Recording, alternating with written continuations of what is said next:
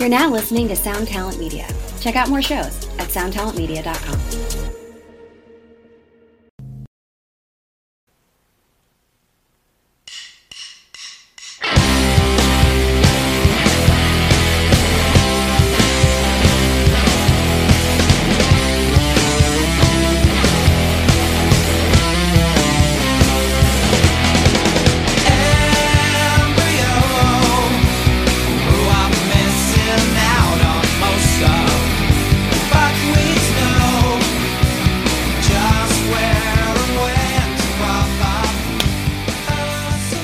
Welcome to Axe to Grind, the hardcore podcast.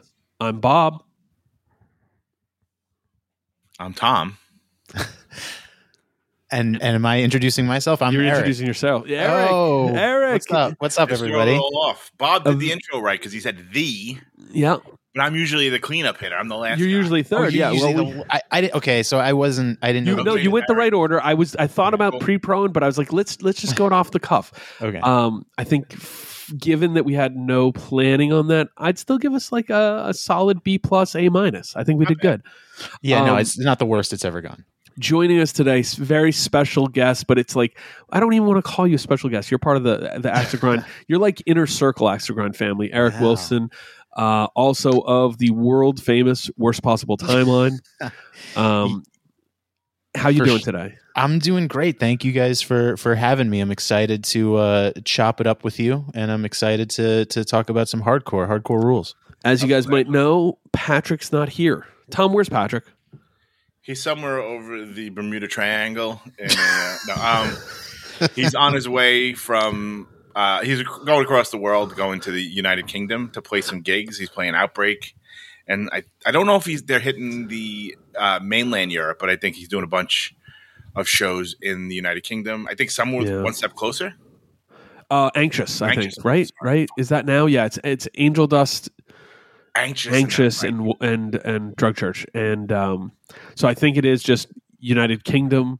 I was curious, like thinking about that.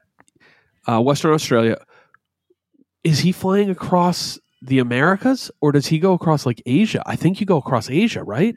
It's probably some weird, like you go north and then like you're over Siberia, and then somehow you like wake up and you're in London. Yo, damn. I have a little bit of insider information. Yes. Chris from Drug Church told me Pat went to them and said, just book whatever's cheapest. He's like, I don't care. And let me tell you, it's about 2 days solid of going through airports and getting on flights, and it sounds like a hell that I wouldn't put my worst enemy through. Oh no, you going? But we know how you go direct. Like fuck that. Come on. Correct. No, I think he's going to. I think he has. He has multiple stops. Like That's what I'm two saying. stops. Like we're adults now. Kuala Lumpur. I think he's got. He has a layover in a place I legitimately. I'm almost 32 years old. He has a layover in a place I never heard of. Well, shout out to our first base coach, our pinch hitter, Patrick. We are not obligated to do any of his normal standing, so thank you. Eric's going to do a great job today. Before we get into the meat of the episode, shout out to our sponsors. Tom, you're going to have to do the noises. Are you ready? Oh man, yeah. I can do some noises. Okay. Yes. Let Eric do the noises. All right. Eric does the noises. Tom, you give the grading. You do the grading. I like that. Run for Cover Records. Death Wish Inc. Closed Casket Activities. And last but certainly not least, To Live a Lie. Ooh. See, these were all Pat and Jace, so it's not like if you're a listener, you hear that you're not like, I don't know what's happening now. So they were close enough. Yeah. The first one sounded very like wacky Z Morning Zoo. Elvis Duran. Sure, yeah. Yeah, that's what it sounded like, which was cool. I'd give them a solid 90 out of 100. All right, so it's like a Jordan Poole to Steph Curry kind of thing. Yes. Congratulations to the Bay Area and everyone else. I'm a Warriors fan because Chris Mullin played for the Warriors, and I'm a big dumb Irish guy, and he was a big dumb Irish guy. So, and we went to high school, the same high school. So, I'm just grateful. not to offend maybe some of our listeners, I just want to say quickly that I love Boston hardcore, but thank God the Warriors beat the fucking Celtics. I know. Yo, look, I've got a lot of history with the Celtics. I don't hate them as a franchise. I certainly got love for them. Of the Boston sports teams, easily my favorite of the Boston sports team. 100%. However, can't let Boston win. However, their attitude through this playoffs, look, y'all were like under 500. I would have liked a little slice of humble pie as you came in, and the Warriors scraped you off their shoe like the champions they were, making shirts that said it's 18. You deserve all the chirping from the Warriors. Those dudes were not playing, and you came in. So I was worried for a minute. The Celtics looked a lot faster. There was a minute where they were good, but and I was like, oh boy. Yo, then they won 3-2-1, boom. Last 3 games of the series just crushed them. Game 6 wasn't even close. But thank you everyone for joining us for Axe to Grind Sports Talk. I debated doing a whole episode. Tom, we might need to as a bonus episode, just full Sports on. Center.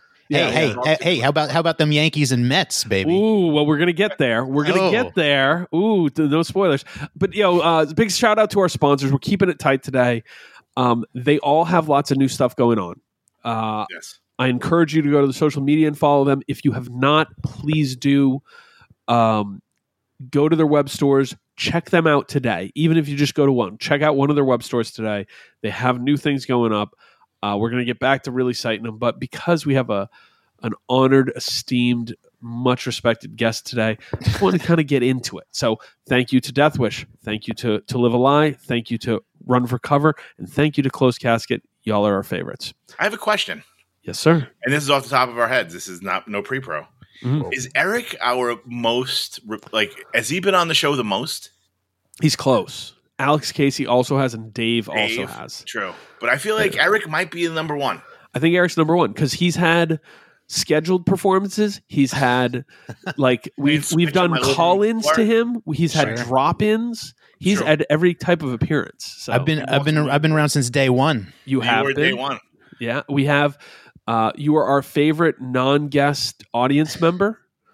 When you had the switch at Tom's apartment. Sure. I have a photo of it. Tom, I've sent you the photo. That might be the next Axe to Grind shirt, actually. Oh no. I mean, I'm about 50 pounds heavier in that photo than I am now. You legitimately are.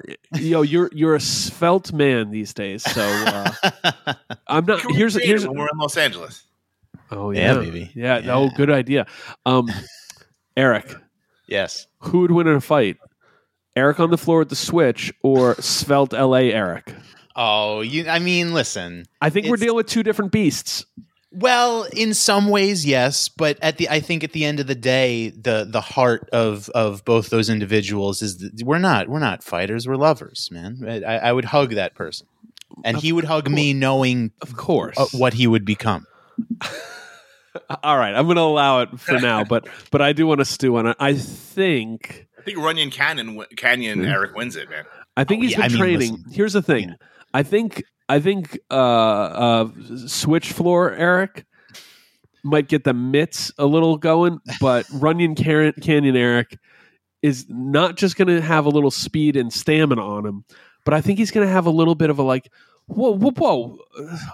Watch out for the threads, man. I got these shades on, these sunglasses. Don't mess up my gear. What you doing? Popping him with a left jab and be like, "What are you doing, man?"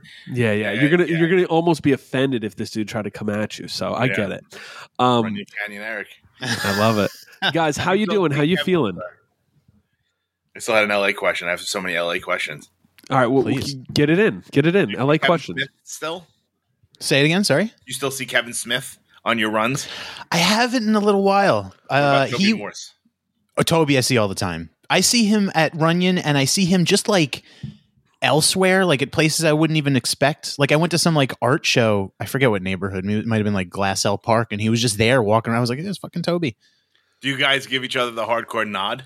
I've tried to, but he kind of just looks. I've tried to give him the hardcore nod, but he doesn't. He doesn't see me. Damn. He gives you the jump. No, I like that. All right, guys. I've been doing this with some friends. I want you to give me how you're feeling today out of 1,000. Oh. I'm feeling like I'd say a 900. I'm feeling pretty good. Nice. That's really good. Tom, how about you? Damn, man. Now I feel I got to fix my answer. Because I was going to be like, I don't know, like 62, like 620. Yeah. I mean, but that's like you're in Sunnyside, I presume. Yes. That's like a New York. You know what I mean? That's like pretty good. That's like a 62. 62 ain't bad. You haven't been outside, Tom. I was outside this morning. I have not touched grass. Oh man, it is pleasant. There's a little breeze. Now you probably will have the same breeze as me up there. A little breeze, comfortable, and you're gonna have a nice day. It's I'm at a conservative. I'm conservative. Going to give it an 880 right now because went to the farmers market. Made some plans for later in the day. Yeah, went to an open house at a very old house that was nice, but we think they're going to bulldoze it to put up a nicer house. Got it. Yeah, so far, nice little Saturday. No Home Depot. I have to be honest. Yes, Bob's an early morning guy. True. I'm a late night guy. Right. Yeah. So in the midst of trying to plan, like, yeah, this is good. World Traveler, where in the world is Patrick San Diego? I'm texting with Pat. Bob's probably already asleep because he's got like children. I crashed out hard as hell. There's no sports to watch last night. Right. I was and you're out in the sun. I get it. Yeah. So now I'm like, hey man, let's settle for 8 a.m. New York time. Bob will be up in more than enough time to either say yes or no. Yep. I'm gonna set an alarm. I'm like a dude. If I'm allowed to sleep till 11:30, your boy's gonna sleep till 11:30. So I had an alarm set for like 7. So I was up at like 7:30. Yes. After falling asleep at like 3. Tom, do you know when I responded to that message, which I actually thought was brilliant on your part? Thank you. I responded when I woke up at 5:24 a.m. this morning. Like you were up for the day. Huh. Yeah. Wow, 5 a.m. Yeah, I wake up at 5:30 when I go, holy shit, I'm going to piss myself. That's pretty much like, oh no. Like, yeah. I've always been an early riser, and even on low sleep, I'm up in the. If I sleep till 7, that's like I'm like. I mean, that's where did the day go? Yeah, but you had 2. Yeah, I got that. It doesn't hurt. The dad part is going to sleep earlier, and then I've forced myself to be able to catch naps, which is like when they're napping, right? Oh, when they nap. I was not feeling great the other day, and I was like, all right, you know what I need to do? I need to sleep for an hour, and I forced myself to sleep, and woke up an hour later and did feel better. So I'm really, I don't know, I got some weird shit going on right now. Yo, we're gonna keep it nice and light today, but I do have an activity. Tom, I gave a little fill in, but Eric, you're totally clueless to this. But you're not. You know the concept. Okay. This or that. Sure. Eric Wilson edition. So I have a bunch of questions. Tom might have a few too. So I want to get into them. And, everybody, this is an easy enough concept. This or that. And then we can explain why. Always a fun thing. I was just on a trip with a couple friends during some of the longer stretches. Part of the trip was like an 8-hour drive to and from to Big Bend National Park. So, nice. It was very cool. But we had some time to kill on the road. So there was a lot of games played, as you might imagine. Some of it not fit for air. Some of it made its way into these questions. But I also catered them to hit both of you, but specifically you, Eric, because you're the star of the show today. Wow. I mean, special line. No pressure. All right. Are you guys ready? I got the first one, and I'm curious from both of you on this one. Let's go. Biohazard or Marauder? Oh, God. I think I know what both of you are going to answer, but I don't totally know, which is the element of a good question to me. That's a very good question. I have my answer, but I defer to Mr. Let Eric start, but yep. Build yours out. Walk us through your thought process here, you dubs. They're both undeniable bands. I mean, they're top tier. I mean, Urban Discipline and Master Killer are at the top of the heap as far as New York hardcore goes, in my opinion. I think I go Marauder. I think Master Killer is just. I think honestly, I think Master Killer might be my number one New York hardcore album. Wow. Urban Discipline though is just. It's some of those songs are perfect. Like they're just and so that it's a tough decision, but I think at the end of the day, I think I go Marauder. Tom, where are you at? I would also go Marauder, but here's my thought. I agree with Eric that that Master Killer is an all-time classic. But so if we were to rate, like, if you put all the Biohazard and Marauder records together and you were going to compile a list, okay, Master Killer is number one, but then from you're like going to 2 to 5 are Biohazard. Yeah, interesting. Right, so like number 2, obviously, Urban Discipline. Yep. Then maybe you go the first record, the Maze record. Then there's State of the World Address. Then there might be like, I might even go that last Marauder record. Okay. Yep. Do you remember the name of it? I don't. Is it God Is I, Eric? That sounds right. God. I forget the name of the record. Gangsta. I mean, is it Gangsta? I'm pulling it up. God Is I was 2009. I think that's that record. God Is I is that last one. Yes. And hard. Yes. It's a hard record. But like, you know, like some of the, like, Brutality is not a good record. The 5 Deadly Venoms. Is it 5 Deadly Venoms? Yeah. Yes. Was literally a demo that they recorded. That wasn't intended for release, right? That wasn't intended for release, and then the label put it out. Huh. See, so I don't. It doesn't sound great. I don't mind. I kind of like Brutality. I think that has tracks. It's not it's not iconic in the way. I mean, none of their other. I mean, iconic in the way that. Demo and Master Killer, really. You know, it's the demo. Yeah, the minus demo, and I shout out to the Eddie Leeway demo. I think more bands should have Eddie Leeway demos. Good concept for New York hardcore. Just have Eddie Leeway come in and sing over your pre-recorded demo. Just see what he does with that thing. I would love that personally, but that's a great scheme. Wow. But yeah, you got to give. I mean, and Biohazard. Correct me if I'm wrong on this, but they, like, for a moment at least, they broke through above the rim of the hardcore scene. Oh yeah. No, I mean, of those two bands, Black Sabbath and stuff, like, they toured with, like, they played arenas and shit.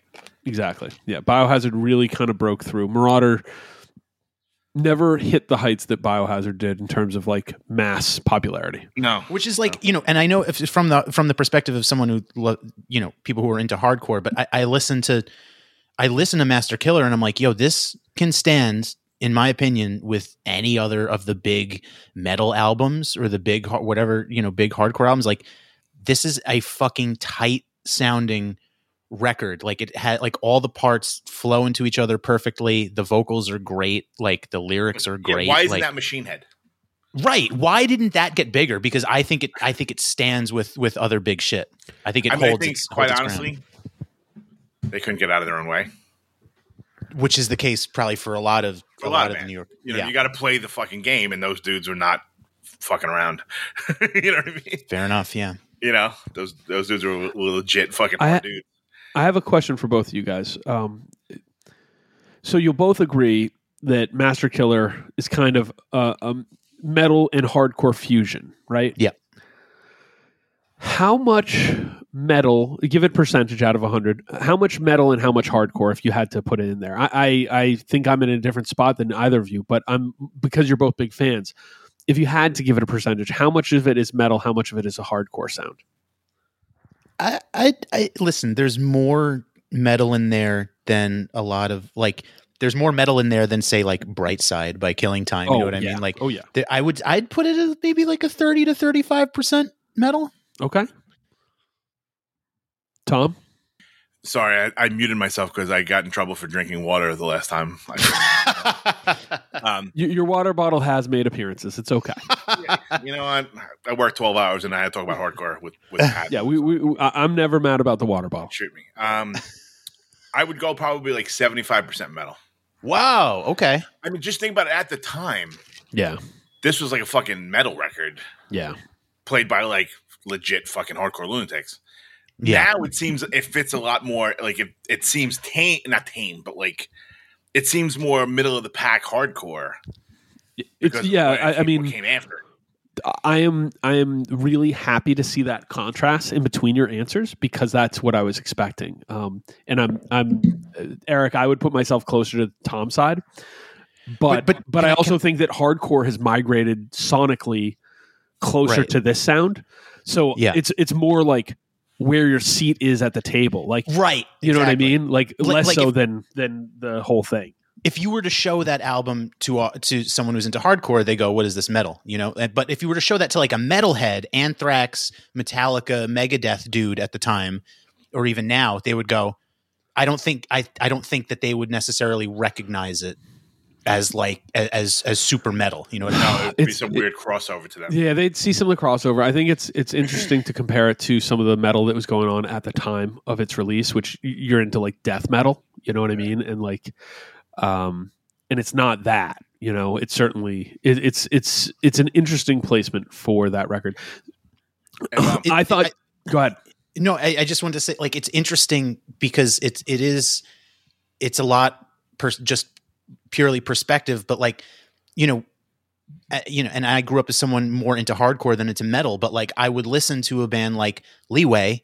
And then I'd listen to a band like Anthrax. Obviously, Anthrax, much bigger band. But I would listen to Leeway and go, this is a better Anthrax. Why wasn't this big? You know? You nailed something. On said road trip I was on, we did a brief listening of the Big Four, you know? Sure. As you would. Anthrax is so...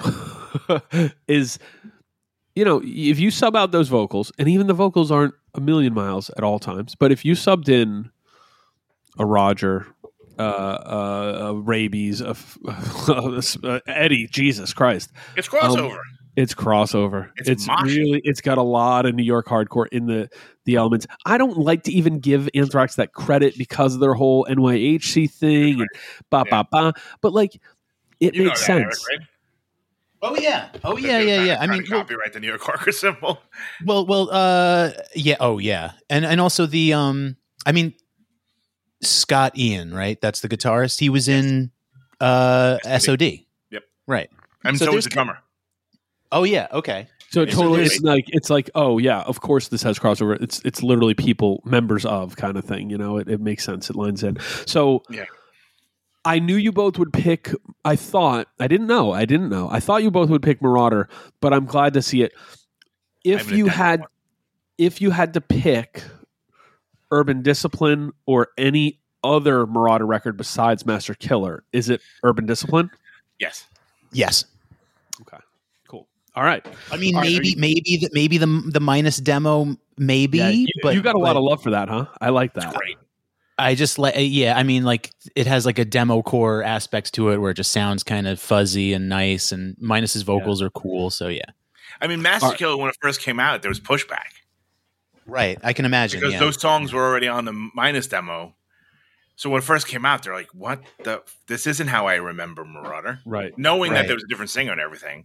Well, I mean, I think Jorge improves on Life Is Pain. Honestly, I mean, his voice is incredible, but at the time when you're used to the inflections and like the off kilter kind of placement of the lyrics on some of the stuff, you're like, and then you hear the Master Killer version, it's like, oh, this is like there was a producer in there. Yeah. Right. It's so often, I mean, like, right. Isn't that the story of demo to album that we get? Yeah. You get so used to the song in that form, you have to almost break yourself and like go, okay, wait, let me give this new ears because it's something you know, but now it's different. It's right. But what's more cathartic? Life is pain or life is fucking pain? Come on. Probably life is fucking pain. You just asked one of life's big questions. Seriously, you're like a philosopher, you didn't realize that. All right, I got one. Give it to us, Tom. This is primarily for Eric, but I would of course. Bob. He's the star of the show. Yeah, I know Bob's probably answer, but this is a tough one for Eric. This is Marauder or Sheer Terror.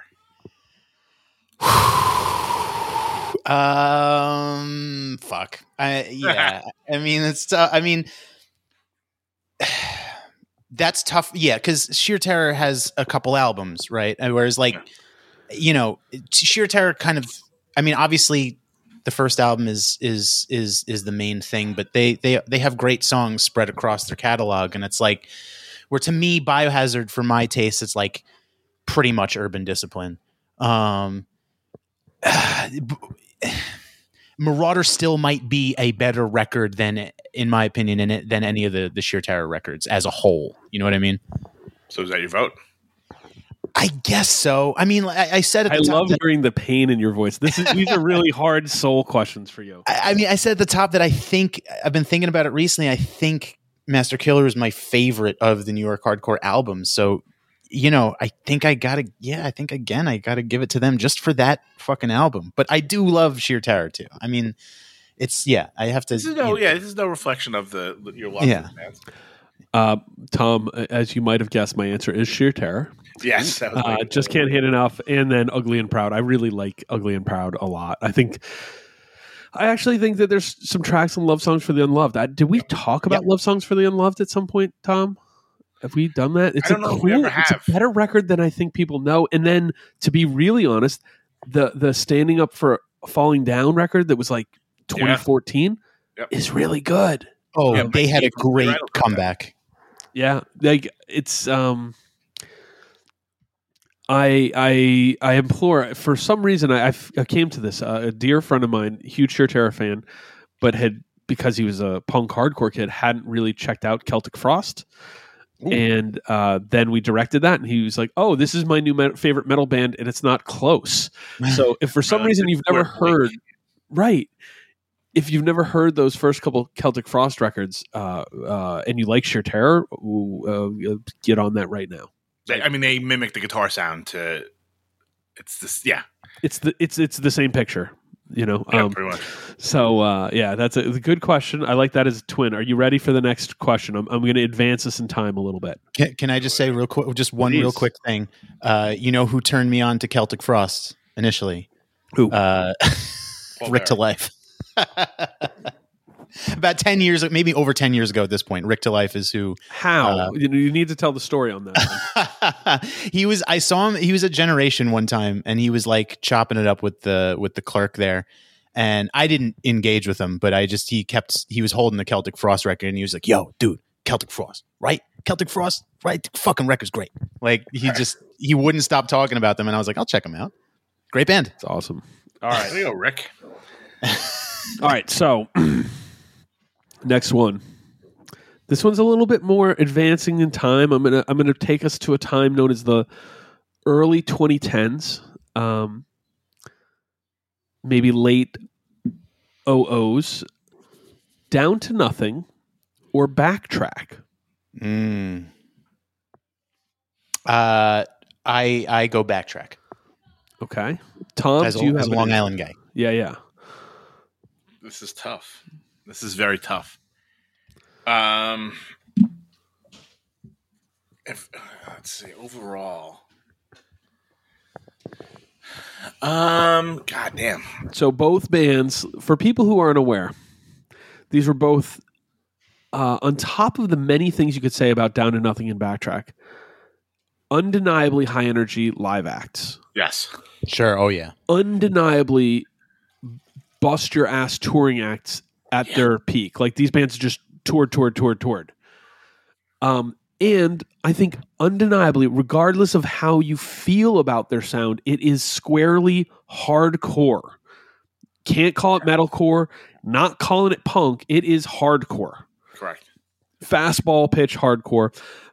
Both had their real, to be really honest, Backtrack did a faithful NYHC late 80s sound before many other bands did, and brought that back into vogue. They brought it back into vogue no for warning, sure. And then brought it like that, and maybe played with a few more elements of like, hey, New York. Let's get a little bit more elements here. DTN, like, honestly, I want to give them. They have some New York in their elements, but they also pull in some California like punk and high energy stuff, and then Madball and these high energy breakdowns. But like, I'm going to give them credit for being the Richmond band who put Richmond more on the map as a hardcore scene than any other band. That's more than Avail. That's more than, any other thing. Avail did a lot. Avail is probably huge in comparison if you were to compare the two in terms of listens and all that and touring success. Without Down to Nothing, there's no United Blood. Without Down to Nothing, there's no Richmond hardcore scene as we've known it for the past 20 years. So major credit to them. Tom, where do you go? We will allow full New York bias if you got one. Yeah, so thinking back, they're both exemplary live acts. I feel like Down to Nothing is a little bit more like just fun. Just because it's Backtrack is a little harder than Down to Nothing. But in terms of I feel like I listen to Backtrack far more than I listen to Down to Nothing, but if you put me in a Down to Nothing show and I know all the hits, right? For sure. But my New Yorker show, and I'm gonna have to pick Backtrack. Yeah, no worries. Shout out to both those bands. Backtrack is the heavy mosh. Down to Nothing is the launch yourself off someone's shoulders. Right? Yeah, I'm with it. I think both those bands would like that. I actually, I think. What do you think is the best Backtrack record? I think the best Down to Nothing record is The Most, which is their first LP on Rev. Some of the material before that's really, really good. I think it's there's a Rev collection called Unstoppable, but I think that first LP on Rev is awesome. The Most. What's the best Backtrack record? You know what I like? Yeah. Darker Half is great. Yeah. But Bad to My World, that last record they put out was fucking awesome. I feel like we came to a weird consensus, Tom, previously where we were like, yo, this is their best, most well-constructed record. The last record, the most. Yeah. And their demo was really popping, Oh, dude, yeah. With the breakdown skateboard on it. Yes. Right. I remember someone said, I don't know, it was Rich McLaughlin or someone was like, "Yo, it's my skateboard." I was like, "It's really funny. Wow, it's history. Holy shit!" It's funny because that was the 08 demo. 08 was for me personally the year that I think I got because I'd been listening to punk and ska when I was in high school and stuff like that, and I got into hardcore probably around my junior year of high school, and I started going to shows. But when Backtrack came with the 08 demo, Long Island was really popping for a minute there in the late 00s and the early 10s and stuff, and that was kind of my first real heavy involvement in I shouldn't say involvement, but I that was the first. I was engagement, engagement with a real scene of a lot of people that would go to all the shows and stuff. So that those first two, I mean, the 08 demo, and then is it Deal with the Devil? Deal with the Devil is the first 7-inch. Yep. That was, as far as my favorite of their stuff goes, I think Deal with the Devil is on top. Nice. All right, I got it, Tom. I have a lot, so feel free to shoot in anytime you want. But sure. I have a good one for both of you right now. AEW. Or WWE? Oh, AEW by 1,000%. Really? All right. WWE is fucking terrible. Unwatchable. Really? Wow. Wow. Okay. I mean, I definitely AEW. I will say, Cody going back to WWE has made WWE a little more interesting to me. But he also just got injured and is gone for another 6 months. So it's kind of. Bob, did you see that? I knew he went back. I saw that whole thing. I followed it. I was, vaguely aware of the weird Cody Khan thing, but I didn't see that he got hurt. What's the story? He tore his pec. Oh, yeah. Wait, I saw the giant bruising, right? Yes, because he wrestled anyway. Because they're like, you can't. It won't get any worse. Yeah. The only thing you could do is if you're making up for it, you could hurt yourself in another way. But it is what it is. It's not going to get any worse. So he's like, all right, and he takes his fucking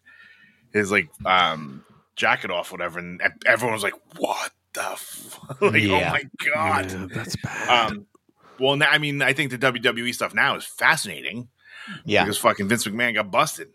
Yeah, that too. So, did you guys see that he has stepped away from his role? Right. However, caveat, he is not relinquishing any of his role in creative.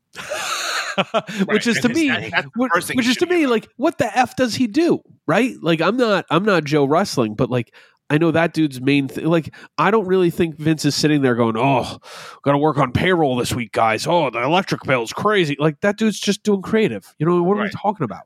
So, I think it's going to be a mess. I think there's a lot of stuff that's probably will come out about like different things and different ways they treated people and paid them off. And I think, who knows? I mean, it could go very, very terribly, but it's nuts. And he came out on live TV last night. Yep, they used it to pop a rating, which is like, of course he did. Whoa! Yeah. So they're like, Mr. McMahon will be live on SmackDown. So I talked to our mutual buddy that works for the company, and I go, apparently he was going to come out and give like I'm going away for a little while. I'll see you when I get back kind of thing. Like, but in character, in like his bad guy character, and like literally he just came out and was like. He like at the beginning of the show is like today, tomorrow, forever. Wow. So he literally came out and went today, tomorrow, together, forever. And he dropped the microphone. So our buddy was like, yeah, the attorneys definitely got to him and was like, you fucking psycho. Don't say anything. Yeah. Because you're literally under investigation. I mean, it's like you said, it could go. Maybe one day he could hear the words, "You're fired." But AEW's fun. Bunch of hardcore kids that work there in the back and on TV. You got Andy Williams. We got Brody King. Yeah. Darby Allin, who staged for us in Marauder at FYA Fest. That's sick. I went to Double or Nothing in Vegas. And I went I saw Brody King at the casinos, and I was like, oh man, that's a big dude. Super sweetheart of a guy. I have no doubt. Yeah. Yeah. All right. So AEW is the place to go if you want to see real wrestling right now. Yeah. Of course. I mean, it's got a lot of problems too, but I think it's fun, and it's like hardcore. Like, there's a lot of like smaller stuff that's probably even better. True. Okay. Speaking of hardcore, let's get back into it. SSD or Slapshot? Ooh. I go Slapshot, but I mean, this is the Boston version of the Marauder Biohazard question. It's right there. It's another one of those things where it's like that first SSD record and Get It Away, or like those are staples, you know. But Slapshot, they might have more juice over over across several albums and decades. Yeah, I'm gonna say I was torn. On first blush, I was gonna be like SSD all the way, but like I can't say that Slapshot has any embarrassing records. Yeah, SSD does. Although I'm very excited that they're reissuing. Kids will have their say on Trust Records. Yeah, I don't know if it's. I think the interview is live, but Pat Flynn did an interview with Al Baril, which I think includes a pretty heavy amount of Al Baril ribbing Pat, which is pretty good. So, amazing. We should all tune in for that. But yeah, all right. Staying in the same general region, but maybe less Boston specific, and a very different sound. Bane or Have Heart? These are two. I have no idea how Eric feels about either, and I know Tom has an affinity for both. But I am curious to see how pitted against. Do you have feelings on either, Eric? So these are two bands that obviously I was a young man when Have Heart was really popping. I've seen Bane probably a dozen times. They're not bands that I was heavy into specifically. I would probably pick Bane over Have Heart, but I can obviously appreciate how much both of these bands mean to so many people, and they both put on a fucking great live show, but like for my tastes, for like not bands that I like would ever really heavily fucked with. I can remember one time, it was probably 2009, and it was a show in Brooklyn, and Bane and Have Heart were on it. And I remember the singer of Bane, talking between songs, and he's just like, yo, man, Have Heart, that's a special fucking band, and I hope everyone really appreciates them because, nothing lasts forever. And when he was saying that, I was like, oh, Have Heart's breaking up, huh? And sure enough, like maybe 2 months later, it came out that they were donezo. Yeah. I mean, I love the scoring of stage dives during Bane. I think that's really fun. So yeah, I guess, for my tastes, I would pick Bane. You're going Bane. All right, Tom, where you at? This is incredibly difficult for me. I know. I said that Eric was like star of the show, but I have to be honest. I was aiming this one a little more your way. Yeah, no, I can feel it. I can feel the target on my back. Fuck, Bane or Have Heart.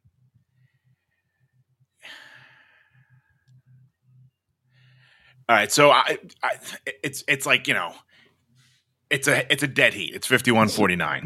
Potato, tomato. I would have to go Have Heart, and here's why. I love all Bane records. I love all the Have Heart records.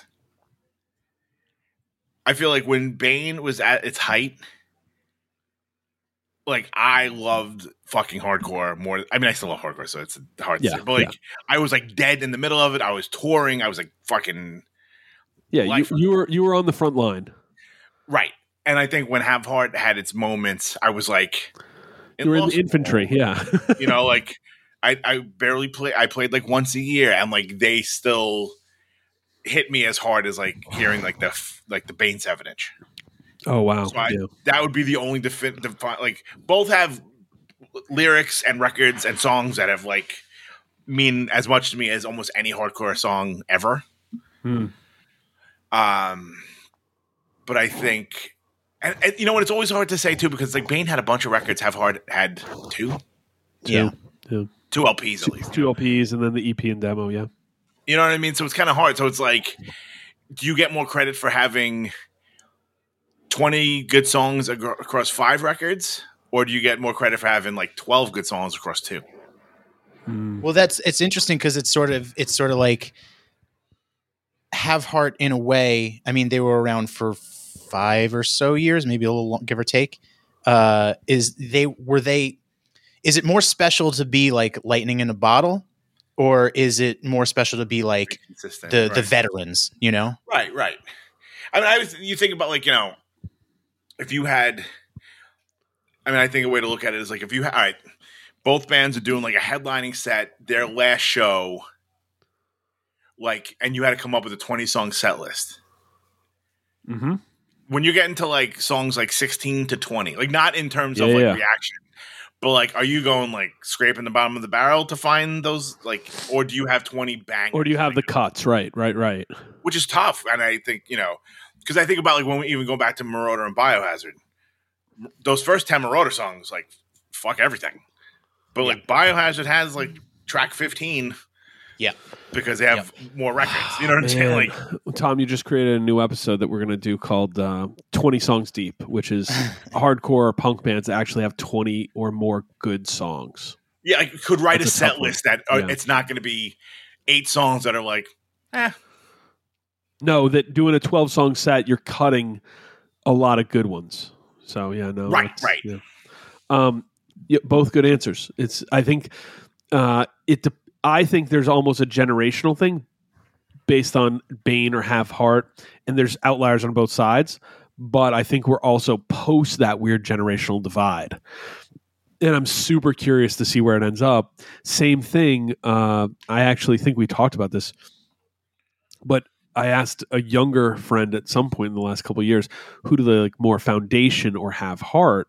And it was really tough for them because Foundation meant so much to them, and that was more of their band. But Have Heart they had seen a few times, and it was super important right when they got into things. But Foundation was like theirs, So it's fun now as we enter the post-generational ownership to see which bands, what bands end up being the one that people gravitate towards more so.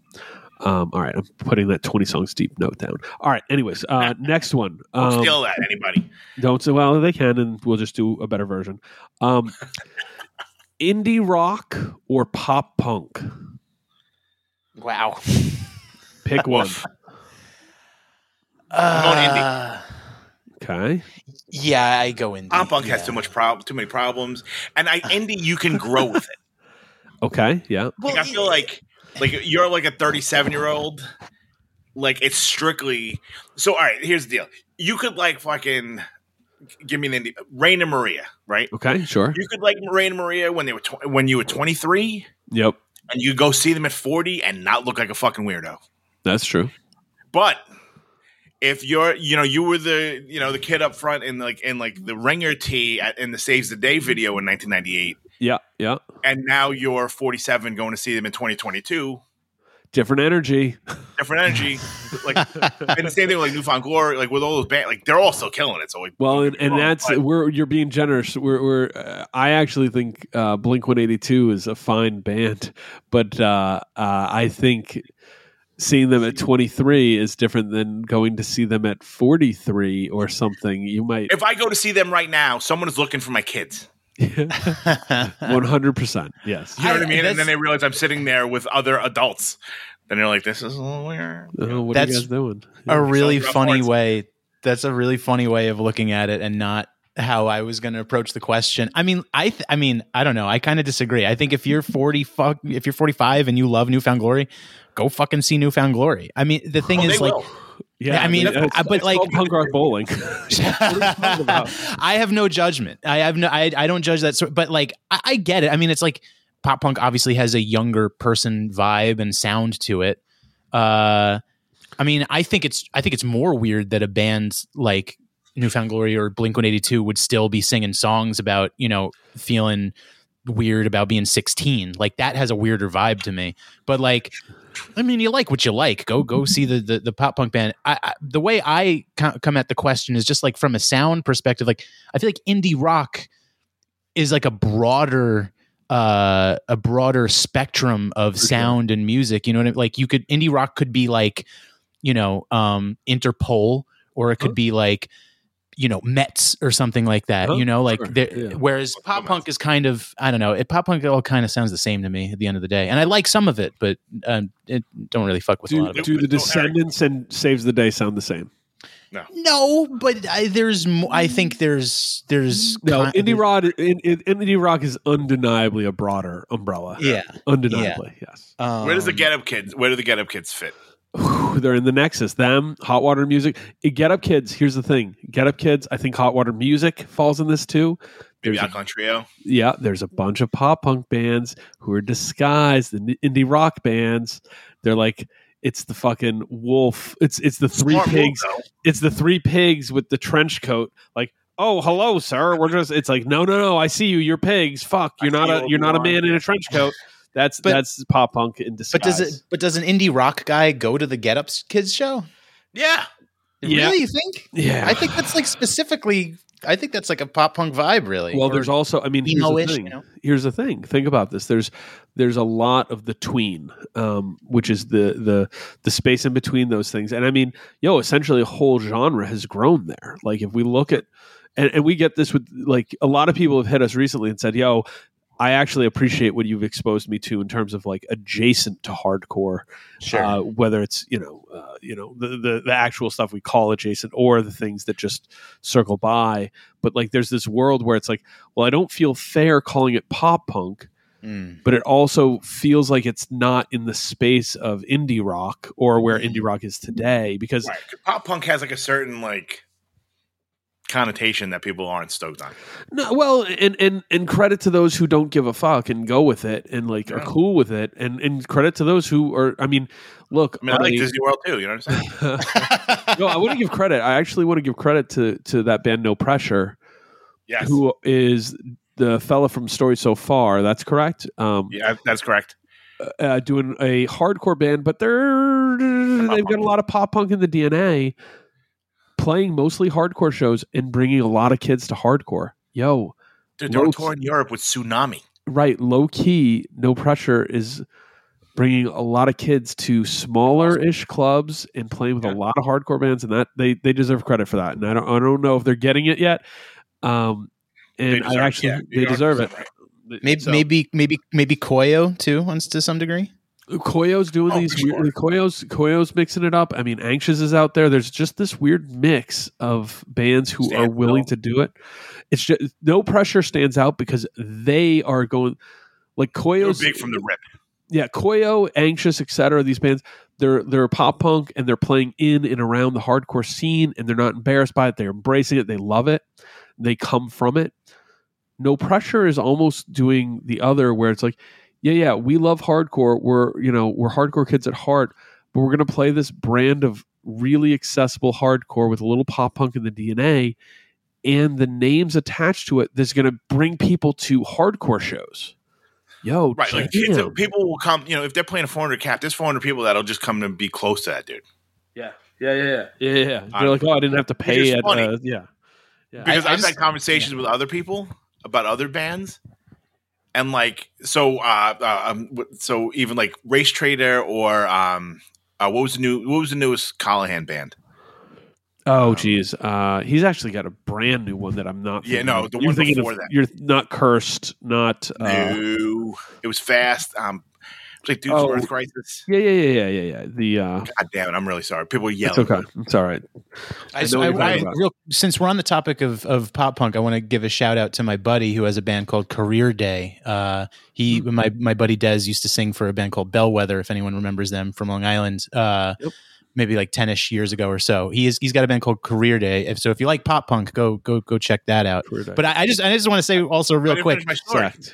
Oh, sorry, Tom. Sorry. It's in the middle of a goddamn story, man. What are you? Sorry. I forgot. I had to give my friend a shout out. Go. It's like having Pat here.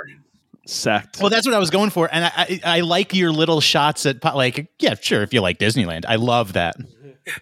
So Sect, thank you, Bob. But I would ask, so like Race Trader and Sect, drummer from Fall Out Boy.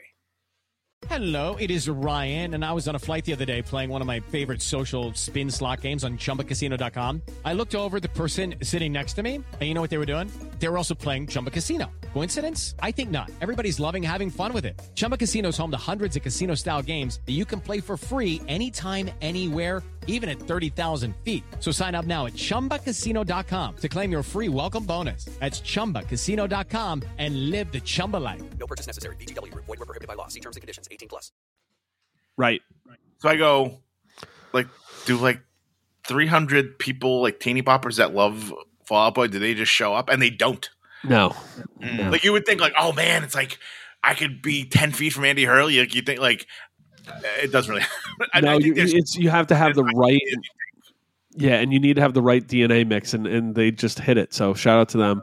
Shout out to, what is the band name again, Eric, that we're shouting out? Career Day. Career Day. All right, check them out. They put out a new song recently. Yeah. Look at that. Look at him bringing the new music. Whoa, jeez.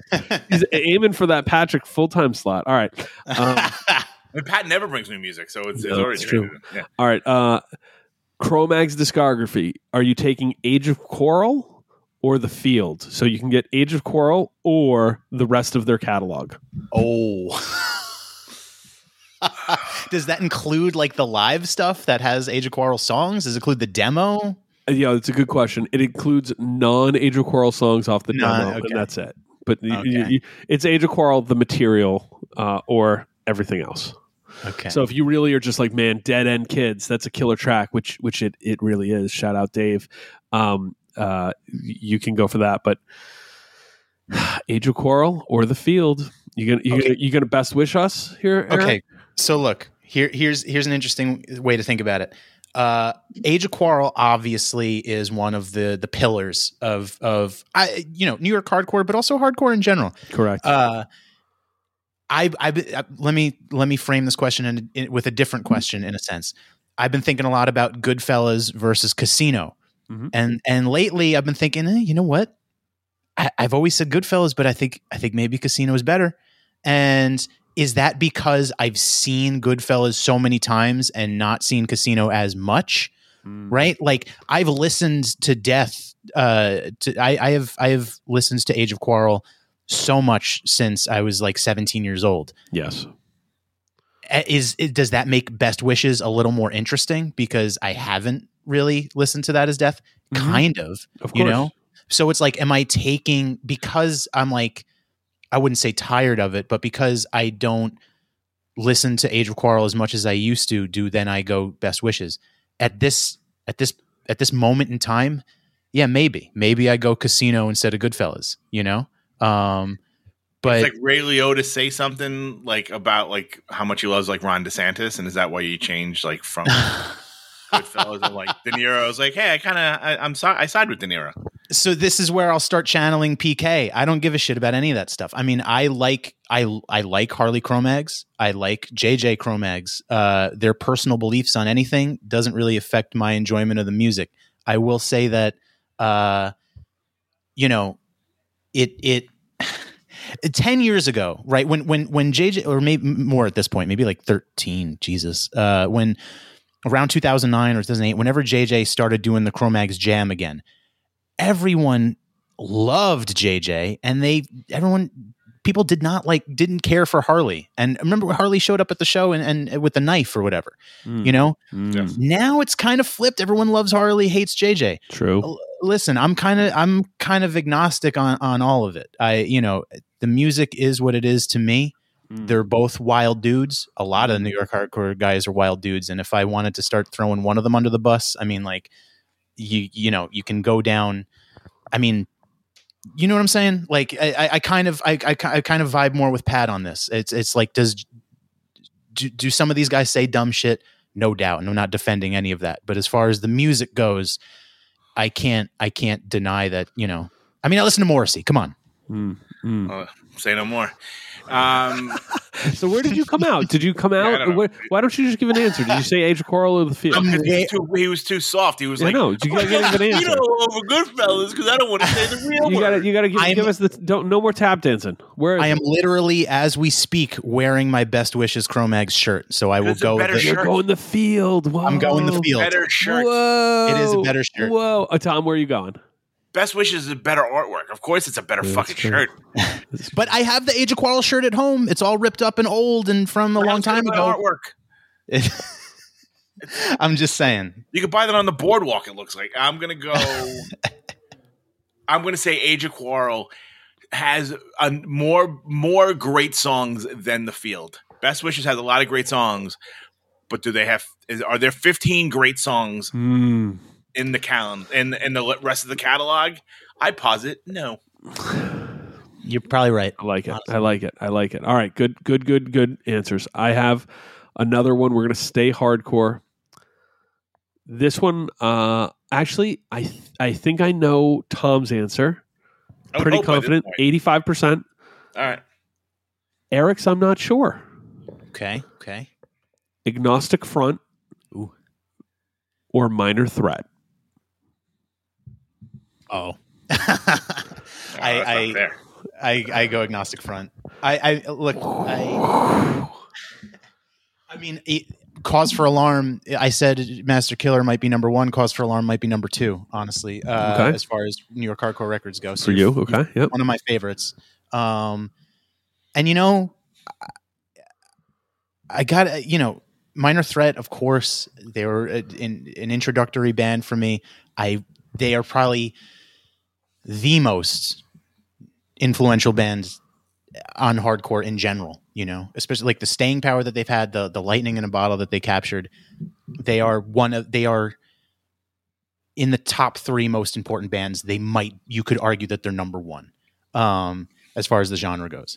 For my tastes, I don't really listen to Minor Threat that much. It's just like I did certainly at a certain point in time in my life, and I'm gonna catch shit for this. They're just, I don't find them that interesting as a band. I think they're cool. They did a lot. I understand why people love them and why they're so important and why they're meaningful to people. I was not a straight edge guy. I was not, so that's where I'm coming with Minor Threat. I go like with your hot take juice. Damn. Yeah. Sorry. You sauced this convo. Tom, where are you at on this one? What? This is one of the only times that AF will not win. That's right. because Minor Threat, and this is no exaggeration, has a perfect discography. Everyone says that. I don't think there's any. I don't know. I even like the My name is Ian, and I'm from Minor Threat. I think even the fucking bad songs are perfect. So this is an interesting question. I've never walked down this road, but Eric's put us there. If you were never exposed to Minor Threat as a minor, and not saying Eric, I'm assuming you were. I think you most likely were. Yep. But I think about it because you're like, it didn't connect. I listened to it, but then an adult, I don't listen to it. When I listen to it, I get chills. I love it. I find all the beauty of it. I can't deny that I'm certain a part of that is nostalgia and how important it was to me as a young person. But I also find it really highly competent and really dramatic, and all of the music's perfect. Hey, Bob. Yeah. I got a question for you. Let's hear it. Name me. Well, no, this might be too easy for you. No. Because you're saying it's there's definitely nostalgia to it. Yeah. But I would be very hard pressed to name 5 hardcore songs better than Filler. No. No. I mean, better, just outright better. No. You know what I'm saying? I feel like no. I'm with you. No. Of course. In my eye. But there's some songs on there that someone could hear for the first time tomorrow and be like, how do you not get fucking amped from Filler? Well, this is my thought, and this is where the question I wanted to go to is, if you don't hear them as a young person or early in your journey, could some of the charm be lost? You know what I mean? To me, it was a first 4 thing I got, and I wonder if you've already been ensconced, you came into shit through Slipknot, and then heavy shit, and then heavy shit, and then heavy shit, and then some slightly faster stuff, then a couple punk things, and you stumble into Minor Threat complete discography at record 100, and not knowing that you've already taken in many things that were influenced by it. Where does it fall? I still have a hard time on an isolated personal level. It's could I say that the song Right Brigade by Bad Brains is better than Filler? Yeah, there's a couple Cro-Mag songs that I put right there, but it's I also don't want to say they're better than it because it's perfect. That's what I mean. Is something that's 100 out of 100. If I just name some other stuff that's also 100 out of 100, I'm not naming something better. I'm just equivalating, So right, because there's bands that you grew up with. Yes, that when you were 18. Yeah, that you were you thought they were the fucking greatest band, whatever band that you saw at the whatever the fuck, right? Yes. That now you go, despise man, this is fucking cool. Yep, man. But you don't look at it I get why this would be popping right now. You go, this is fucking cool. This changed my life at the time. There's tons of bands that I grew up watching in Brooklyn that if I heard right now, first blush, I'd be I don't know what's happening here. But at the time, you couldn't tell me it wasn't the best band ever.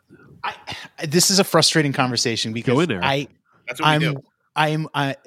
I'm going to take the PK role in the sense. Listen, he would agree with you. He has a fucking Minor Threat tattoo. He would be on the same page as all of you. He'd be more hard up right now than us. But I'm going to channel contrarian PK. Yes. Because look, Minor Threat was absolutely a first 4 records for me. Probably when I was 15 or 16. It was them, Black Flag first 4 years, Age of Quarrel, and I don't remember at this point. But right.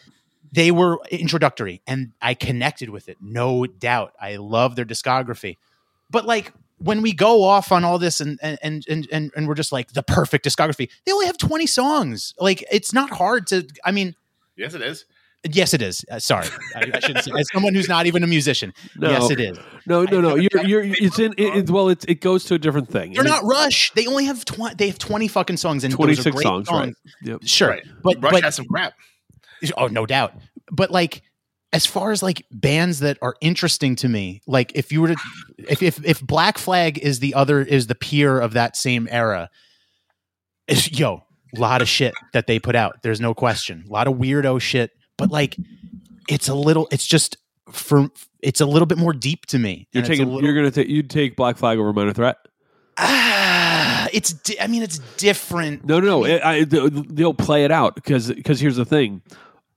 Not including Patrick, who's not here, but of the four, including you, Eric, Tom, you're taking Minor Threat over Black Flag very easily. Patrick is taking Minor Threat over Black Flag very easily. I have to think about it, but will take Minor Threat over Black Flag. And you might go Black Flag. Is that what I'm hearing? On like a day-to-day, like I'm going to throw on some music, I will probably throw on Black Flag over Minor Threat. That's for sure. Okay, yeah. However, as far as like I might be there. I don't know. Yeah. That are important to hardcore, to the genre, and as far as their music goes, yes, I understand. I get all of that. It's just that Minor Threat is sometimes put on a pedestal, and I'm like, I get it, but also they existed for a short amount of time. Yep. They only have so many songs. Yep. Like, isn't there? I feel like the genre of hardcore or punk has more to offer, and I think there's more to. There's just more. Like, I find other stuff. If they're on the pedestal, I find the sea around the pedestal maybe a little more interesting. Is that it's a weird? It's interesting. No, I think you've brought some interesting commentary because it's one. I think there's an interesting conversation to be had is Minor Threat, if you somehow avoided it and ended up knee deep in hardcore and were already into it before you heard Minor Threat, does it not hit the same way as if you catch it earlier? Because I think that would I have to think through that. Two. And it takes what you were just saying. I actually wonder if Minor Threat's influence has faded some, because you're saying all these things. You're right, but they're still very important. But as we continue, like, what are the important elements of Minor Threat sonically? Tom, how much Minor Threat do you hear in current hardcore? Almost none. Right, but it's kind of there, right? Because they're pulling, like, the newer bands would be pulling from influences that were maybe yes, but it's sort of like, if you're not wrong, but it's like this, because people go, well, if it's a Xerox of a Xerox, right? Right. But my question would be like, well, what if it's a Xerox of a Xerox, but then on the third copy, someone added in some highlighter, and then did a squiggly line, and then did a color copy of that. Mm-hmm. And then did it on different cardstock paper. Yeah. All of a sudden, you're like, well, you could still be like, yeah, it's a copy of Minor Threat, but it's like, kind of fucking not really, Yeah, no. You could make the same argument, like, oh, Minor Threat was influenced by Elvis because they, it's like, well, there is a guitar on this song. Yeah, exactly. So that's content for the people out there. Are there other people who are not? Like, look, we gaga over Minor Threat on this podcast, and rightfully so, in my opinion, and I think most do. But let's give a voice to the voiceless. If you're not gaga on them, hit us with it. Hit us with your story and where you discovered them, because I think that's actually a really fun well to mind. Tom is gonna be like, "What?" There's a part of me that's going, "What?" And Patrick might be like laying on the floor calling you names, but it would send Pat into a rage. I get it. Fury. But I also think, like, legitimately, the last Minor Threat record came out 40 years ago. Yeah. 83. So it's a year from now. It'll be 40 years ago. And like, that's the last one that came out when they were a band. Don't talk to me about Posthumous Salad Days, blah, blah, blah. That's a long time. And there's a lot of stuff in between. And it's just like, how many times has the story been told? It doesn't change. And like, and like I said, it's just like, maybe I'm tired of hearing about it. Like, it's just, I would probably pick Bad Brains. And it's, that first record I would say is just as influential as the Minor Threat stuff, but they also have a long career after that. There's just more to talk about. And like, you're suffering from Minor Threat fatigue. We could talk about Fugazi. I love. Listen, I'm not a hater. I get it. It's just like, it's maybe over time it's just become less interesting to me. Well, so part of the brilliance of Minor Threat, and Tom, you can agree or disagree, is that they did not continue going. They capped it. Like another LP would sound like. Right. Maybe it would have been the Embrace record. And like I as a Embrace LP lover, like I love that record. It might feel weird if it was Minor Threat. It might be like, wait, this isn't true to the spirit. And Minor Threat, if nothing else, inertly seems so true to the project. Sure. That even in the evolutions, like I have friends who will be like, yeah, first 2 7-inch is great. They really lose it on Out of Step. but like, to me, they're so loyal to their sound that they encapsulated it, said 26 songs, here it is, that's it. The way most of us post 1990 have been indoctrinated to it is a complete discography. What the flying fuck is that? When you think about it in comparison to out of genre stuff, where it's like, yo, the complete Rush discography, here it is. It's like a fucking 10 disc. Every CD is fully maxed out. 20 disc. Right, exactly, No, here's this band who you see on the shirt wall at weird music store right next to Black Sabbath and right next to fucking, Metallica. But they only had 26 songs and they were only around for, 3-ish years. And, how many shows did they play?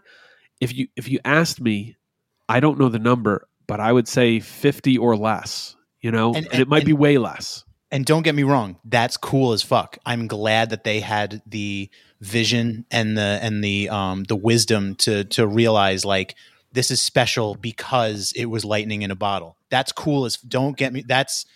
I'm glad that they never did a reunion as much as people wanted it. But I say it because part of your conversation is that you would like there to be more in the conversation and more to talk on because it's so limited and so finite.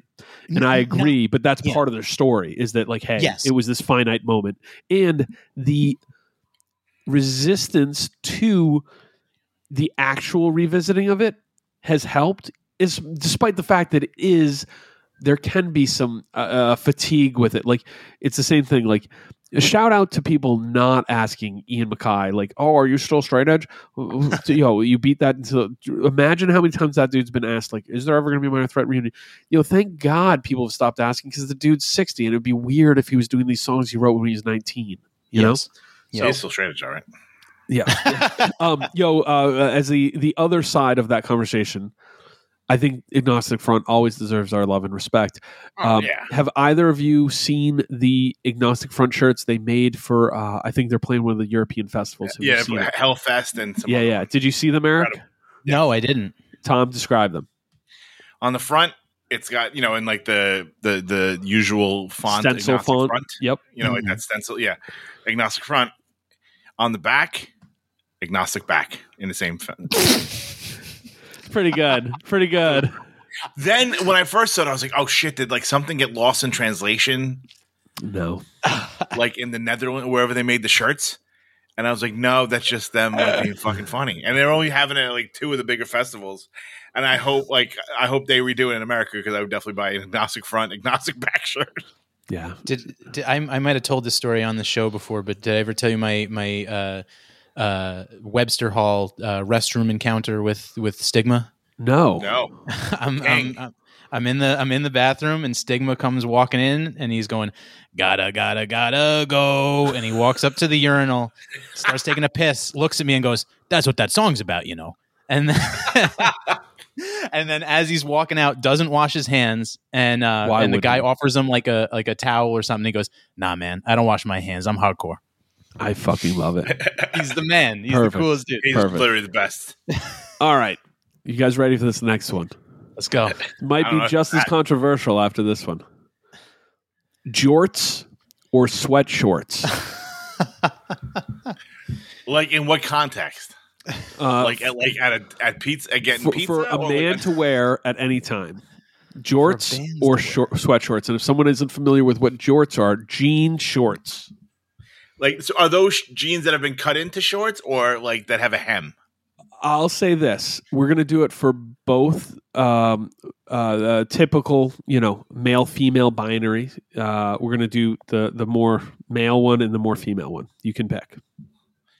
All right. If that's the case, then I would think sweat shorts are worse. I'd rather someone have like a cut-off pair of jean shorts. A dude. You'd rather have a dude wearing jean shorts.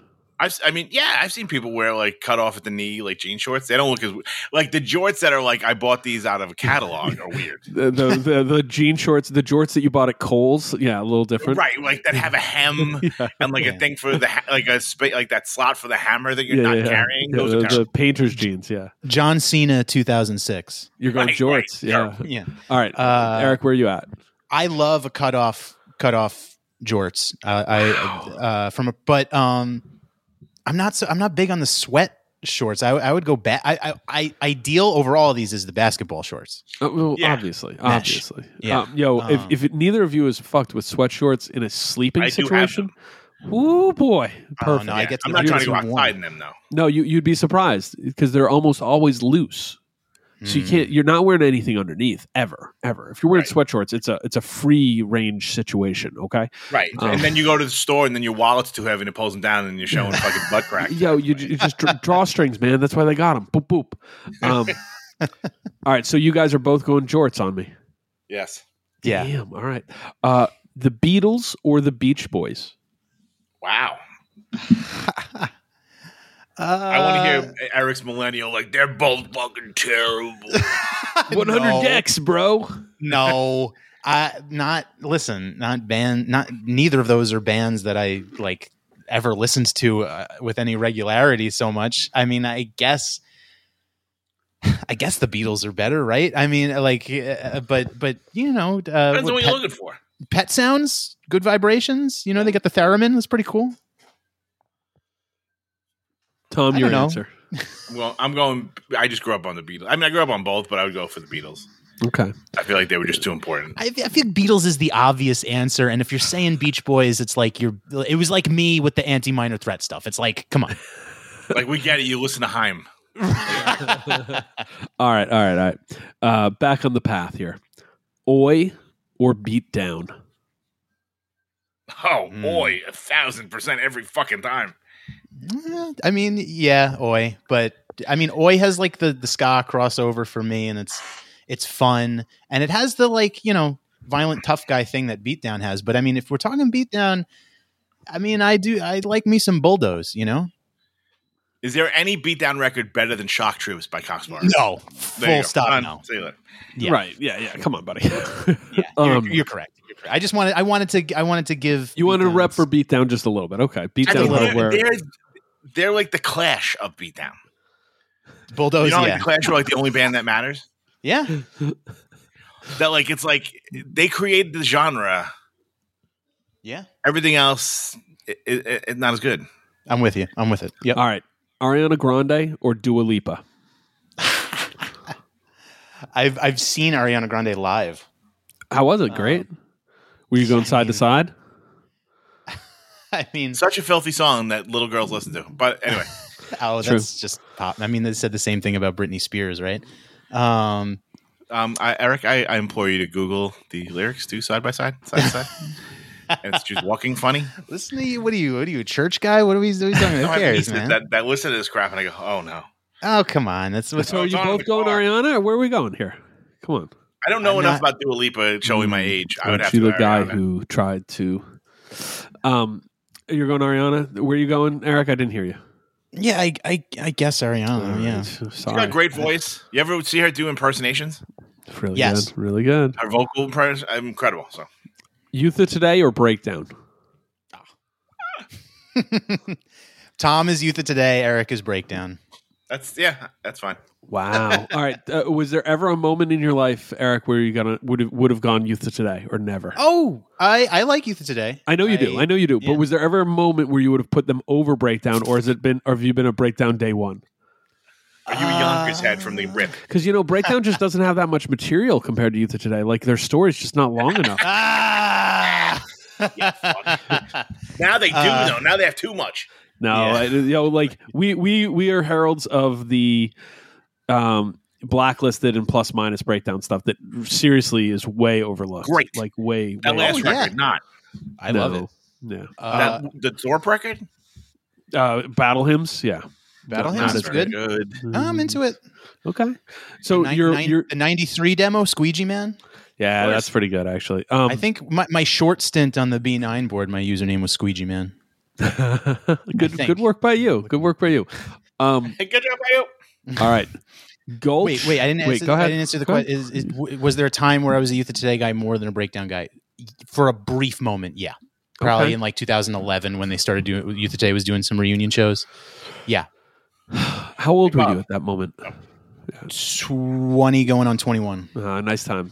Time you'll remember, you know? Good job. Can I interject for a second? Sure. Bob, before we move on. Speaking of Breakdown, I want to give another reminder of the Rich McLaughlin benefit. Drop it. Sorry, no pre-production, but it made me think of him and them. July 30th at the Brooklyn Monarch in Bushwick. Standstill, The Fight, Maximum Penalty, Uppercut, Breakdown, Alone in a Crowd, and Killing Time. It's a memorial benefit for Rich McLaughlin, who we've talked about on here. A wonderful guy that we lost way too soon. So if you're in town, go support that. All the bands rip. Breakdown rips. Uppercut rips. Even though they have an anti-straight edge song. MP rips. The Fight rips. Standstill. And, of course, Alone in a Crowd and Killing Time. Two of the best. So go support that July 30th at the Brooklyn Monarch. Thank you. Shout out. All right. Bringing us up to a more modern convo. Gulch or Drain? Drain. Ooh. I would probably go Drain also, but Gulch puts on a hell of a fucking show. Yeah, that's the one. But Drain is so good live. Gulch live is pretty wild. On record, it's Drain for me, for sure. It just hits a few notes that I'm like, wow, the energy on this record's like pulsing. I'm actually very curious and almost excited to hear what their next LP is going to be like. So shout out to Drain, Epitaph Records. That's crazy. But two like straight up superior live acts. So that Gulch, I have a feeling the Gulch live set at Sound and Fury will be bonkers. Yeah. Last show. So, all right. Hardcore from 1984 to 1989 or hardcore from 1990 to 1995? Well, I'm going 84, 89. Okay. You're talking about two different beasts. That's what we do. Yeah, no, I know, I get it. Yeah. I'd probably go 84, 89, but that it's the tough. 90s stuff again, like a lot of interesting stuff in that time period. Fuck, now that I'm thinking about it. I know, dude. I thought it would be interesting for both of you, actually. Because, because you think, because we always like do like the 1990 rev drop. We always consider part of the 80s. Well, there's a thing that like in this question we should be strict with the numbers, but it's you there's a part of 1990. Yeah, Quicksand's all 90. Inside Out is 90. Burn, Citizen's Arrest, there's all the ABC downtimes. Yeah, like from like 91 to like 90 to 91, you get this 80s bleed over where you're still getting stuff trickle in. Yeah, and it turns, but like. For many people, if you ask them, their favorite Rev stuff is that 1990 Rev stuff. Like they love the Burn, they love the Inside Out, and then there's a lot of New York hardcore stuff that's kind of turning like for me, for my sensibility, it's a pretty easy 84 to 89. But 90 to 95, if you actually start breaking it out, there's a lot of stuff in there, and if you start like pulling in some of the post stuff that's going on, It's a fun competition. Maybe we'll do one where we actually match up. List our, like do some matchups kind of thing. I would do that. 1993, just in general, as far as music goes, across all genres, I think is one of the most interesting years in music. Oh, this is a Brian Murray convo right here. It's exactly a Brian. Yes. I've had this. 93 is very interesting because of alternative. But rap too. Hip hop. Rap. No, yeah, 100%. I mean, those two things crescendoed, and I'm right at this age where it was like I was getting into grunge, but also like rap and hip hop were so awesome. Like it was undeniable. Like MTV at the moment, it was Dre and Snoop and Tupac and Big and then and Nirvana and Alice in Chains and Soundgarden and Pearl Jam. It was like that's what was on MTV. There was no hair metal, there was no pop shit, there was nothing. It was those two things, and you'd get softer versions of that or other. And actually, you had a good like low key R&B thing that was going on. But yeah, no. If Hardcore '93 is the least interesting of almost all that stuff, but but it was a very interesting year. Well, are we calling Quicksands? Post-hardcore was killing it. Post-hardcore was killing it, and then like right now we're splitting atoms to do that. But but yeah, like hardcore, as Rival Mob would describe it, was not doing great in '93. Right. Post-hardcore was fucking pumping, killing it. So. That Quicksand record. That's of all their material. That's my favorite. Yeah, Slip is such perfect. an unreal It's album. perfect. It's perfect. Yeah. For both of you, but TV or film? Ooh. If people of the podcast world don't know, I work in television. It is my passion, but I find myself watching movies more than I watch TV these days. Tom? I am also a film guy because I'm terrible at television. Yeah. And if you're expecting me to sit down for like 8 straight weeks to watch 8 hours or something, like I'm not going to do it. Yeah. I get it. The Wire is the best TV show ever. I get it. Yeah. I watched the first season. And then you could. I hit the second season on a boat. I'm like, I'm done. But if that first season was a movie, you'd be able to roll. I've ever seen. Okay. All right. I think I had a revelation recently. I think Game of Thrones broke me as far as television goes because I watched that from season 1 and the letdown of the final seasons. Like I was like, I'm not investing. It really this much hurt. time in it. I can't fucking watch a TV show. You think of the hundreds of hours that you probably dedicated to it. Yeah. Nothing. If it was a 2-hour movie and the ending sucked, you'd be like, well, it was a waste. Yeah. Tom, you didn't watch Game of Thrones, I don't think, right? No, you know what? I had when it first came out, I remember walking in and there was like a 14-year-old like nursing, and I was like, yeah, I'm out. And then I just never watched it.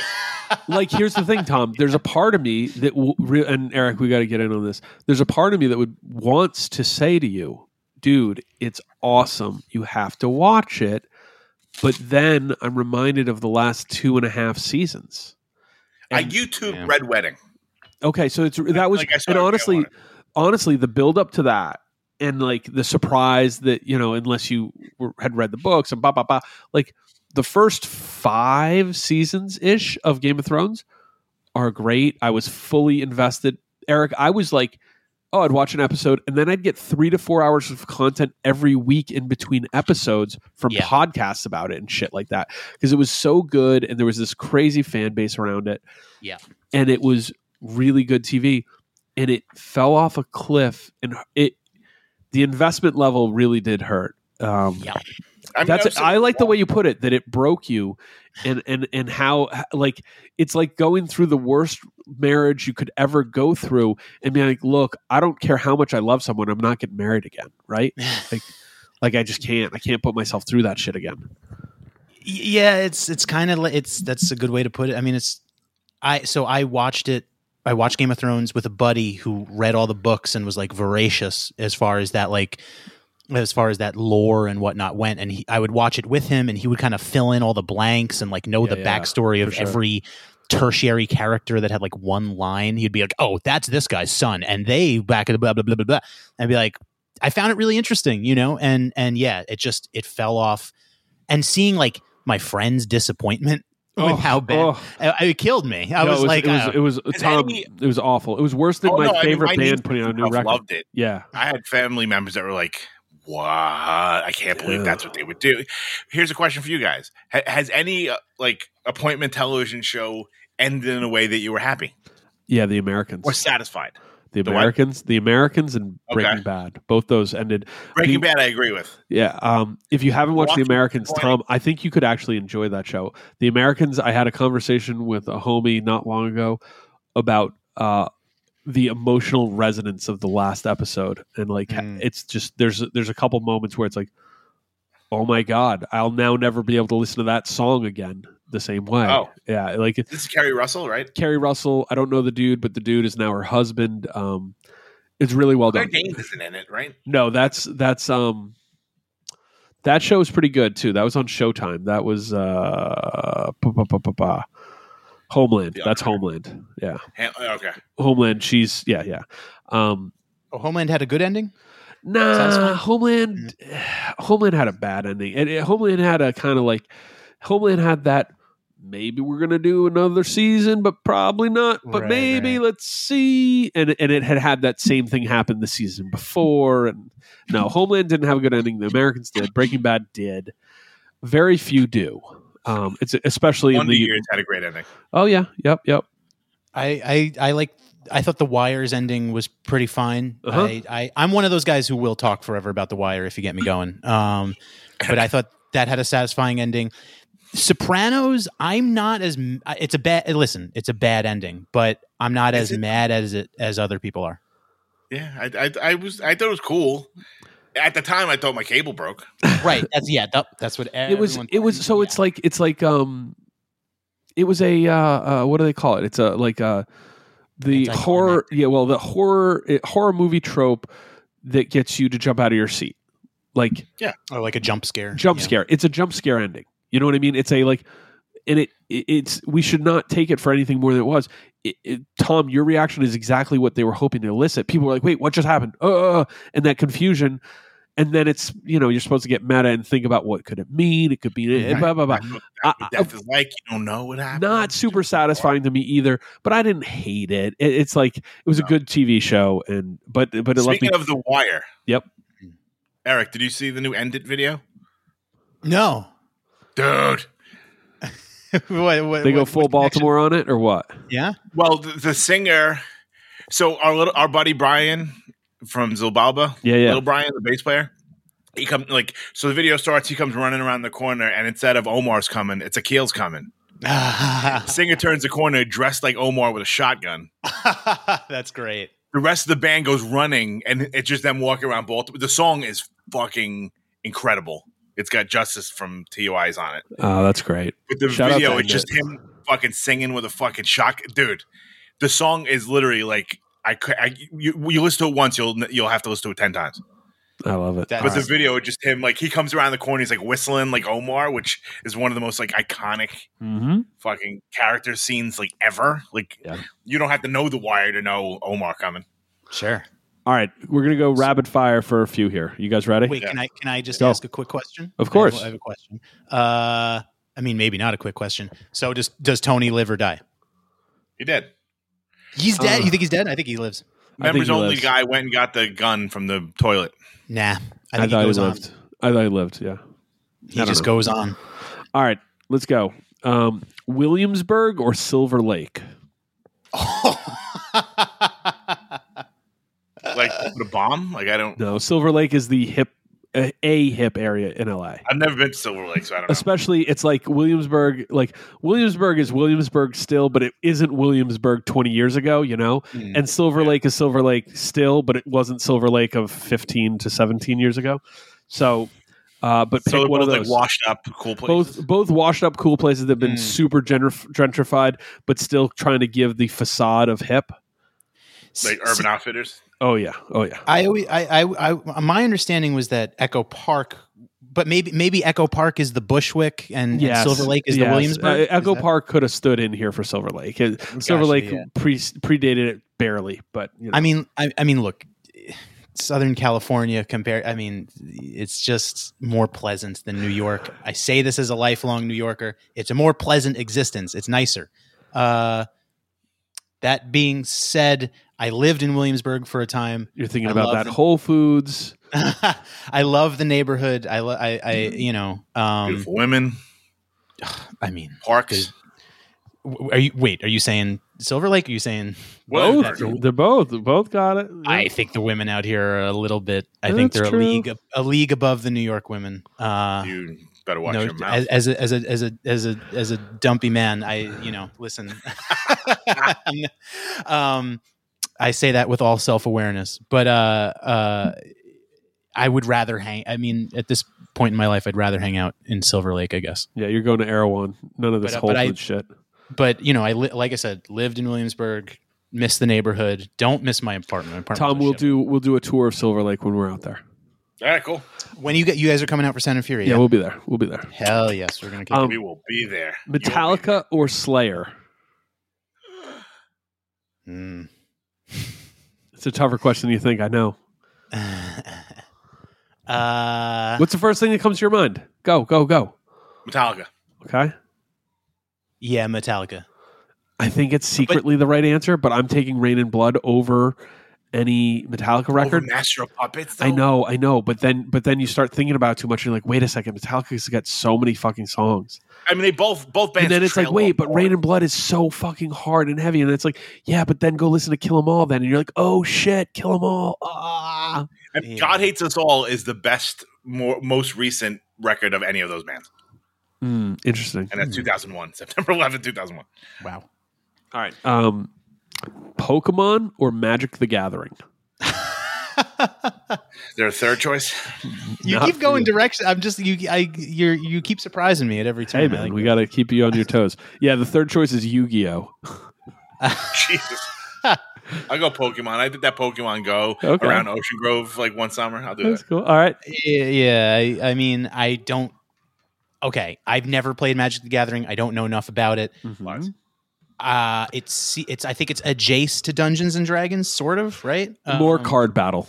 Yeah, less it seems. I think that's cooler than Pokemon as a 31-year-old. However, in 1997, yes, yeah, you were actively into Pokemon as a child. Oh, I was waking up at like 6 a.m. to catch it on the WB, like that. Like.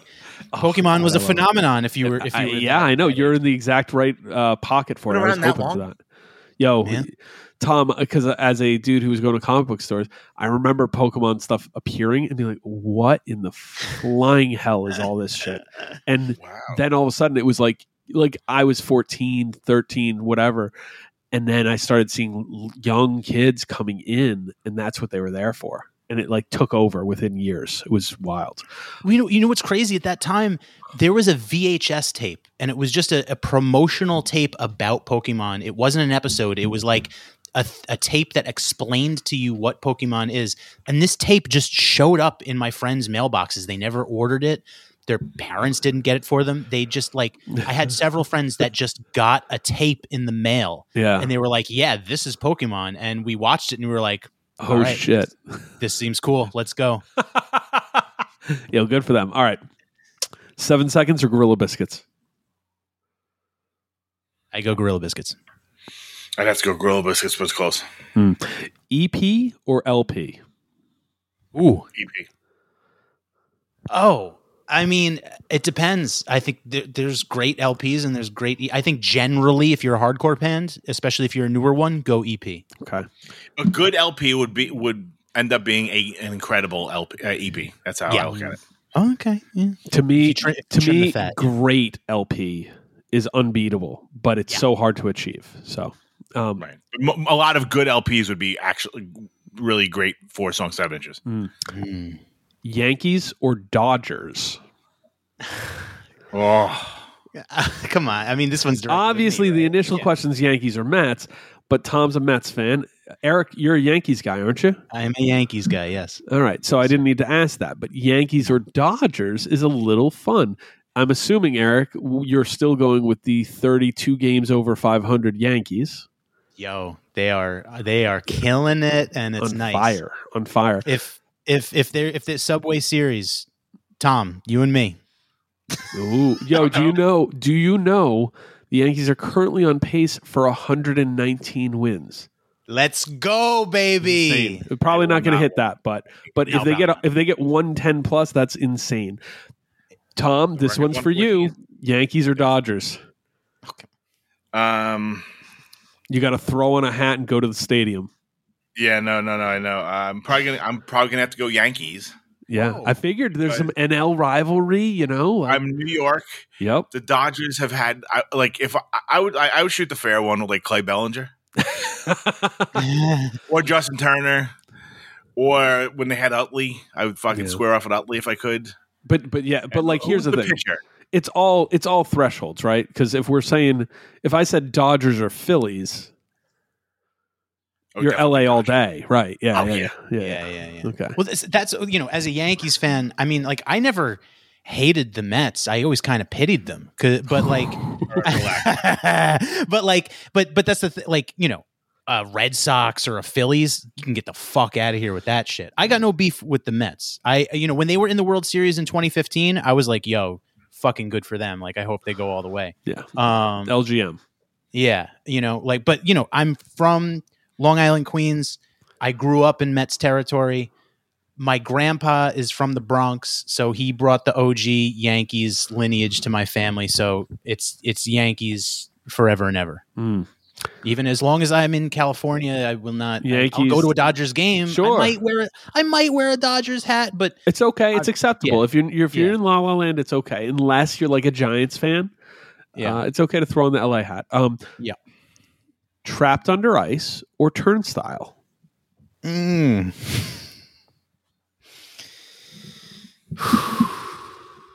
Oh man, I mean I love them both. Mm-hmm.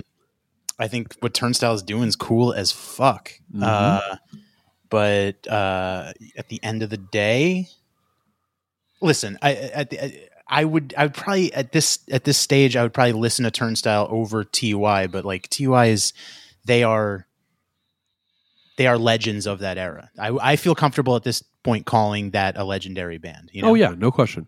Yeah. So there. I mean, there is no. So give your answer. That's the question. Is just give your answer. Right at this moment, Turnstile. Okay, Tom. I'm gonna say TUI. Turnstile is very pleasant, and I like it a lot. TUI makes me like become your TUI till you die. Yes, it makes me want to like mosh. Yeah, I mean, it was a toss up for me, honestly. That works. We only have 3 more questions. I'm going to give you the Easton submitted question: Mario or Luigi? Mario. I mean, there is no Luigi without Mario, so you got to go Mario. Do we think that there's a lack of Irish American representation in video games? Is that did they get screwed over by the franchise? Should Sonic the Hedgehog's name be like O'Brien McCallahan or something like that? Yes, I think so too. Yeah. Maybe it is. We just don't know yet. All right. Why do the Irish have such like little brother syndrome? Like, I don't think they actually do. Tie-dye shirt or oversized all over print shirt? Ooh. I don't look good in tie-dye, so I'll go all over print. Overall, depending on how it's printed, that overall all over print will make you sweaty. So I'm probably gonna go tie-dye just by default. I don't like either. All right. And the final question, guys, we're wrapping up. Drug church or self-defense family? Drug church. Yeah, drug church. Good night, everybody. Thanks for having me, fellas. Yeah. Hey, what's up, Axe to Grind? This is your boy Vince calling in with a pit report for a show I went to last Thursday, June 9th, in the city of Toronto, Canada. It was at the new DIY venue that just opened up, which is really fucking sick because we haven't had a DIY venue, a proper DIY venue anyway, since Faith Void, the record store, closed, I think, like around the end of 2018. So it's been a while, and it's like it's a vintage clothing store now, but I think it used to be like a mechanic's shop or something. It's got that big sliding garage door at the front, and it's just like a big concrete building. And of course the punk kids built a half pipe in the back of the venue because any good DIY venue needs a half pipe in it, especially if you're from Toronto. And yeah, pretty sick venue, big concrete building, but it sounded all right considering that, it was a massive concrete room. 3 bands played that night. The first one, Psychic Drivers, was like some shoegaze kind of thing. I got there like, I don't know when I got there in their set because there was some like confusion about whether or not tickets would be available. So the promoter told me, come back in an hour, let's see how many people we can fit in here. And then I kind of like wandered in right as this band was playing. Not really my thing. But if you live in Toronto and you like shoegaze, check them out. Psychic Drivers. I think they're shoegaze anyway, man. I don't know. They had pedals and it sounded like indie rock, so whatever. Then Friction played, one of my favorite local bands going at the moment. They play like, you know, the amalgam of like No Warning, Trapped Under Ice, Cold World kind of vibe that we've been accustomed to here in the last 10 years in hardcore from bands. Definitely the type of stuff that if you like that music, you want to check it out.